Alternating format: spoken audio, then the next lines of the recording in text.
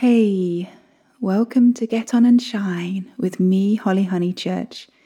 It's been about a month and a half since we last spoke. I've moved into the kitchen. I decided today that where I was in the lounge, even though it was big, I felt a bit dark in the corner where I usually do recording. So I picked everything up and my mobile studio is now in the bright kitchen on the dining table where we usually eat. So that's been quite interesting to try and separate. It just feels really nice in here, warm. We've had to think about turning the heating off and not doing anything while we've got anything in the oven, just to reduce the noise as much as possible. But it feels nice. Different space out the back of the apartment. I've got some lovely pine hanging on the wall. I love the smell of pine. And we're not having a Christmas tree this year. We haven't got any decorations. And, for me, it's quite a personal process collecting lots of different decorations for the tree. And as much as we want a tree, we're totally on a budget at the moment. It's really tight. But it's good. It feels good to be frugal and to really be grateful for every little thing that we buy at the moment. I hope everybody's doing really well.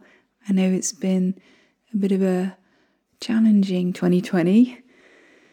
Nothing like we've ever seen before. I'm grateful for the little things. I'm grateful for being grateful. I think it's important to remember what we've got. All the lovely things, the warm houses, the comfy beds, and the nice cozy cardigans in the winter, and the shorts for the summer. I recently had an encounter with a homeless man, a refugee. I went shopping and I was parking and I pulled up and I immediately saw him. He was sitting kind of in the trolley area. And I thought, oh no, I get a bit awkward in those situations because, I don't know, I feel a bit kind of reserved and a bit, in Glasgow you get a lot of people asking you for money and it gets a bit annoying. It does, because they're kind of rude and there's a lot of drug addicts who ask for money and it feels really insincere, whatever that means. They're in trouble, I know, but I don't want to feed their habit. So I say no to people like that. But this guy, he was like looking at me from in the car and I thought, okay, come on, get out, give him some money. Just give him some money. So I gave him some money and then I started talking to him. And I really felt for him. And I asked him what his favourite food was and he said chicken. So I said, be here in an hour and I'll go and get you some. So I did all my shopping and I came back and gave him some warm chicken and some sandwiches and a coffee and just all the things that I hope would make him happy and be able to sustain him. And I gave him some napkins as well, because I think it's the little things that help make a person feel human.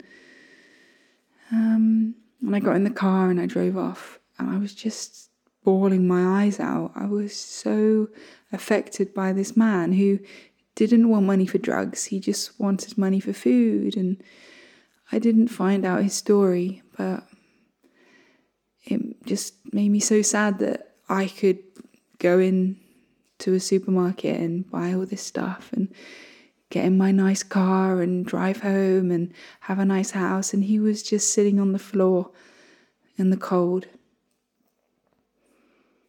So perspective. Whatever we're going through at the moment, it really can't be as bad as what he has to suffer every day. And seeing everybody walking past just made me really upset, like people walking past somebody who needs help, needs a bed, needs some clothes, needs to be treated like a human being. But I've been that person as well who's walked past. It's a really complicated situation. I'd like to do some more work with homeless people, and I've been looking into it a little bit and I've got some ideas. So let's see. I've got an interesting heart project coming up. I'm at the moment applying for an arts grant, a Scottish grant, to help me make a harp album. I'm writing it out at the moment, the application form, and it's been quite a long-winded process because I'm an artist. I'm not somebody who fills in application forms talking about budgets and lots of different questions, which are my favourite questions to answer. I just want the fun bits about the music and what it's all about. So that's been a good challenge to get through.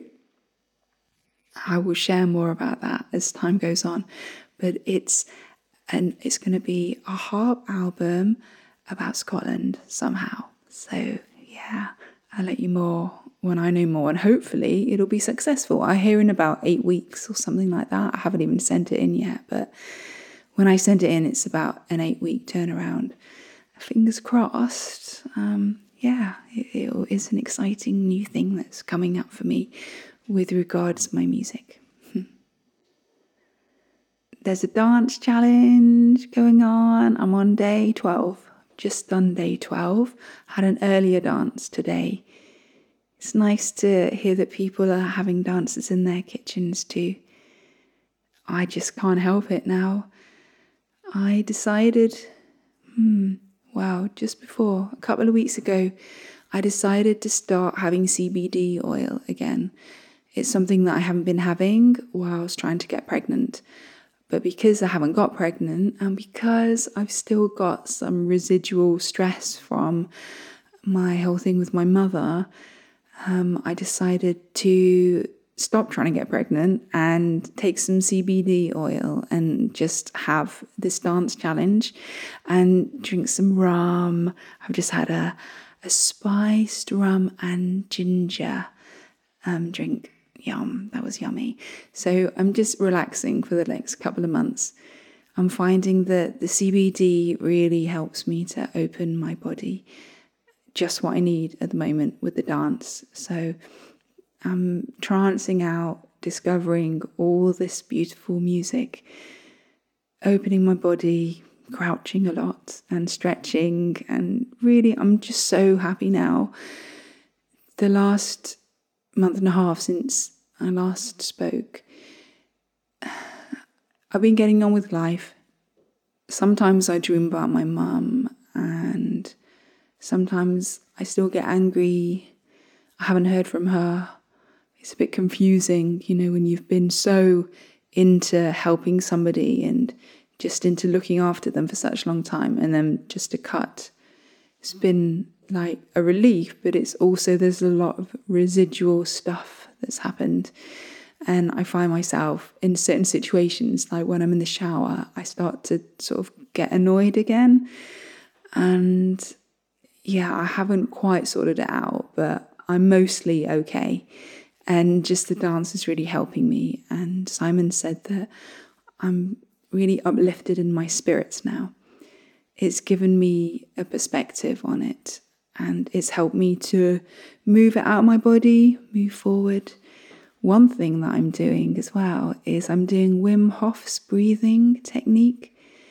I do it every other morning, straight when I've woken up, maybe 10 minutes later. I do 6 rounds of, you breathe very deeply for 30 breaths, and then on the final breath, you breathe out, and then you hold for as long as is comfortable, basically. So you hold it when your breath is out, rather than when your last breath is held in. And I'm around the sort of 1.5 to 2 minute marks. Some people, it's incredible what some people can get up to. 4, 5, 6. It's, I don't know, they've got amazing lungs. But, it's not a competition, and it just makes me feel great. It makes me feel really good. It makes my fingers and toes tingle, and it just relaxes. I try to push the air down into like my ankles or places that hurt, and I think it helps because I haven't had a swollen ankle for quite a few days now, when I was getting it quite a lot before. The dance is totally opening my body from being blob-like to lithe and strong, and just moving to a beat for hours on end is something that my body really craves. And I used to go clubbing so much as a kid, and listening to all these tracks and these sets now, it just takes me back there really to a time when everything was sort of young and beautiful, and it was just everybody was smiling together in the club, dancing. Just, it was a club full of love. And I like to go back to thinking about that. And also to, looking after my body. Because interestingly, before I was on the CBD, I was just sitting on the couch, really low, really depressed. And then when I started the dance and the CBD, everything just became a lot lighter. And I've had all these great ideas. I've moved my whole recording studio in here, and I'm a lot more on track now. So that combination, especially with my particular body and the aches and the kind of the challenges I have mechanically, it's great. Yay! I was only going to talk for a little while. I'm just going to check to see how long I've been chatting for now. Okay, we're on 13 minutes. It's not so bad. I'm enjoying the Christmas biscuits. Do you like Christmas biscuits? Get them in a nice box. The chocolatey ones are my favourite at the moment. And munch them. And we did agree that we were only going to have one a day, but that didn't stick, obviously. And I think we ate the whole box in about 3 or 4 days. So I'm not chastising myself for that. I'm like, let's get another box. So we've got a little bit of money saved for Christmas. So we'll have another box of chocolate soon. It's the little things that count.